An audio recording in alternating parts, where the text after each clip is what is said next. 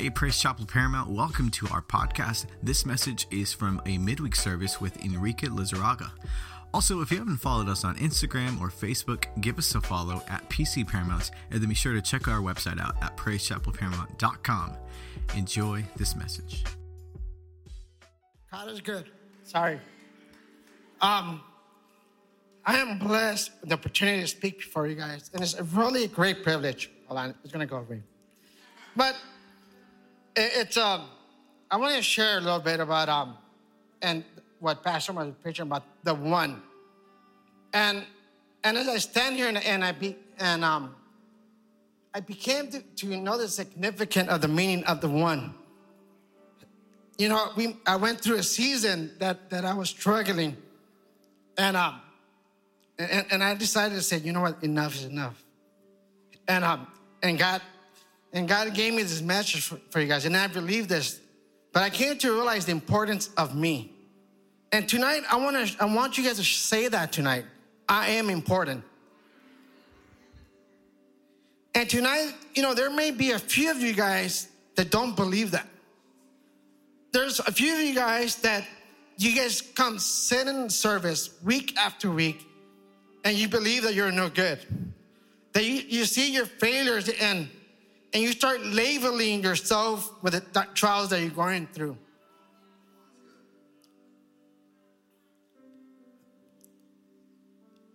We have come to the mindset that we would never be good enough, that we're being forgiven, and that we can't be used in the kingdom of God. There's many people that come to service and enjoy a great worship, a great message, and they walk and leave believing the same, that they have felt God. The same lie that has been spoken over their lives, that there is no change. Even when God is moving, they feel that they don't deserve that is good. We allowed our past to define who we are instead of allowing Jesus Christ to be our identity. Tonight, I'm going to be reading out of 1 Kings chapter 19, verse 3 and 5. I'm going to pray first, though. Heavenly Father, we come to you tonight, Lord Father. I just thank you for the opportunity you gave me to speak your word, Lord. Father, I just pray that you anoint my lips, Lord Father, that I will speak your word boldly and correctly, Lord. In Jesus' name we pray, amen. Elijah had a great victory. You know, he had killed the prophets of Baal, and there was a queen that told him, I'm going to kill you, tomorrow. And so what he did, he ran up and he ran. I want to pick up in verse 3. Elijah was afraid and fled for his life. He went to Beersheba, a town in Judah, and he left his servant there. Elijah walked the whole day into the wilderness, and he stopped and sat down in the shade of a tree in where she would died. It's too much, Lord, he prayed. Take away my life. I might as well be dead. He lay under the tree and fell asleep. Suddenly the angel touched him and said, wake up and eat.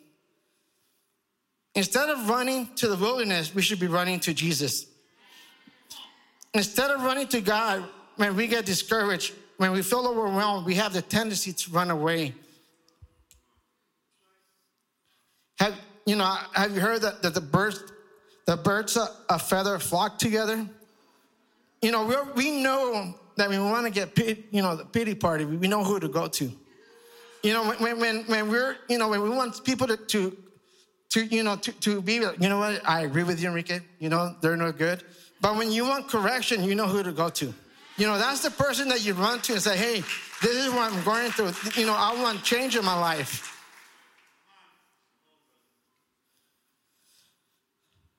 One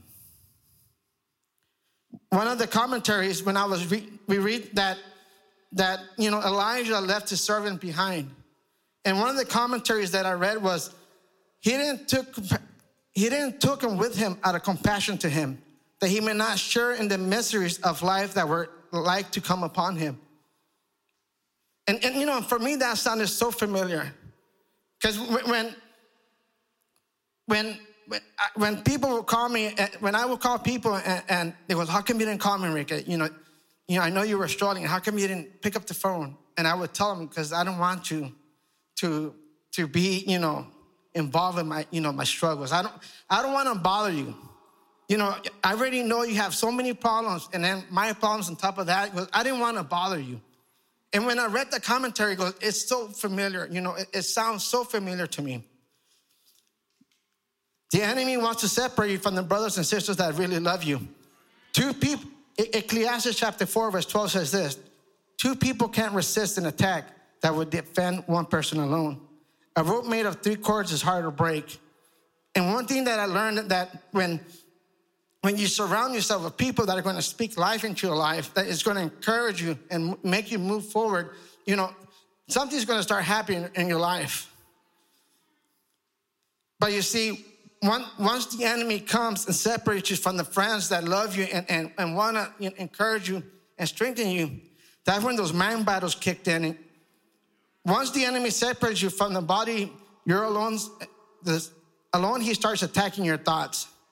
We read that he wished he would have died, that he could have keep on going anymore. And he says, God, please let me die here. You attend the service and you love it, but you're sitting there and there's voices right now. Even as I speak right now, we had great worship, but I started thinking about it. I'm saying this because I sat there where I said, God goes, I'm arguing with my wife, everything's falling apart. I owe stuff, I owe money. And instead of running to him, I started thinking about my problems. But see, I want to share this with you guys today, that you don't have to leave tonight with those thoughts.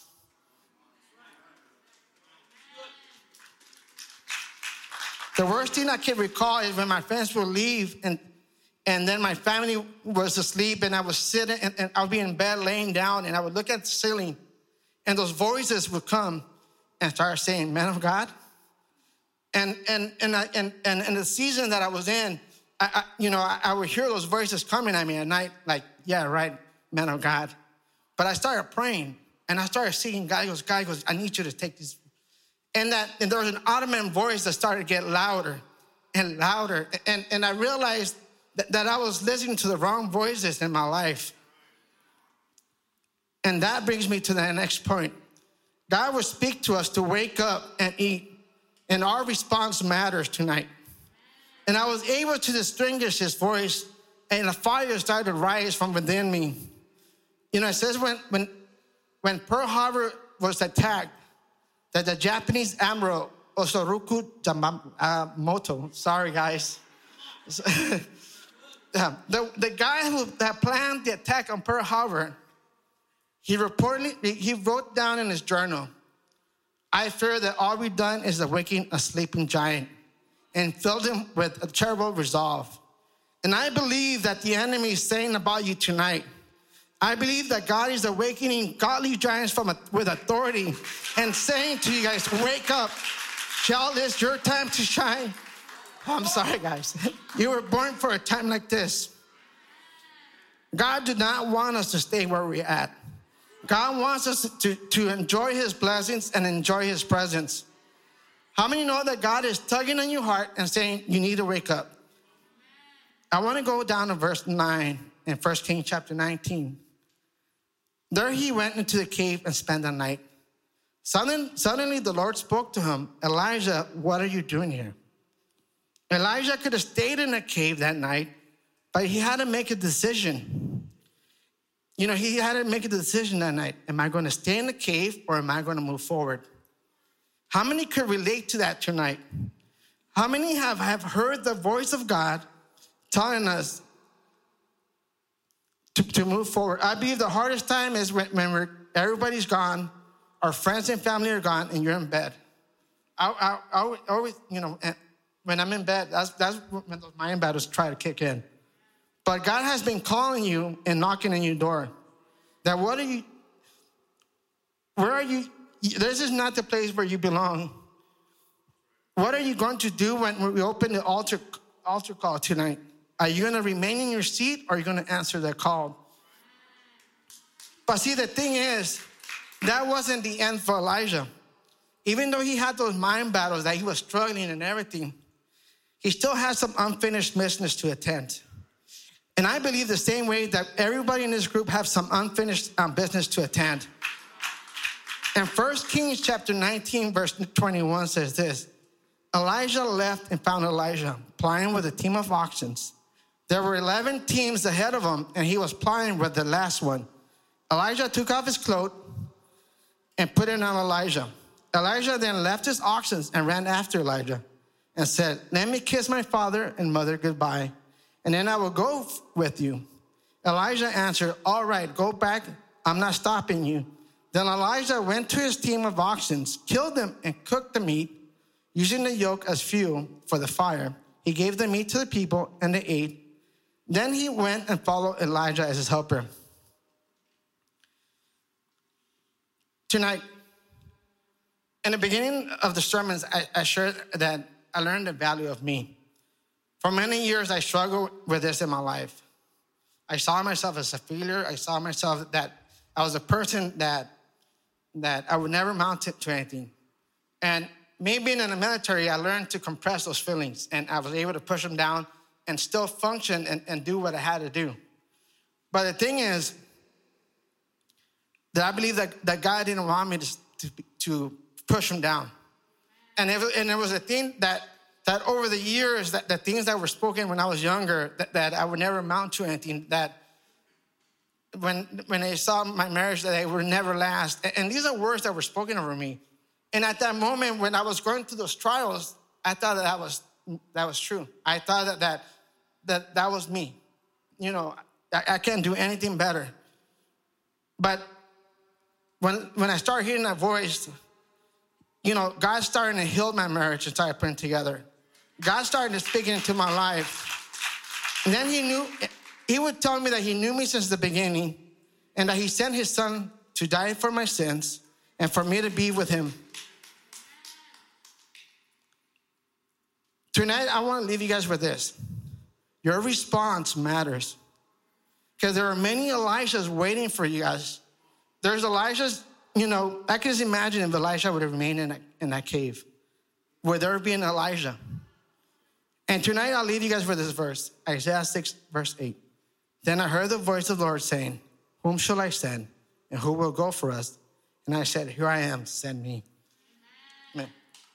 I'm pray real quick. Heavenly Father, I come to you tonight, Lord Father. Father, I pray that we'll learn to hear your voice, Lord Father, in the midst of everything, Lord Father. And Father, that we would rebuke the lies of the enemy that has spoken over our lives in the past, the saying that we are no good, Lord. Father, we are good because you are good, Lord Father. And we are your masterpiece. And Father, I pray for every single one of us here, Lord Father, that they will not leave the same way they came, but they leave transformed and moved by your Spirit. In Jesus' name we pray, amen.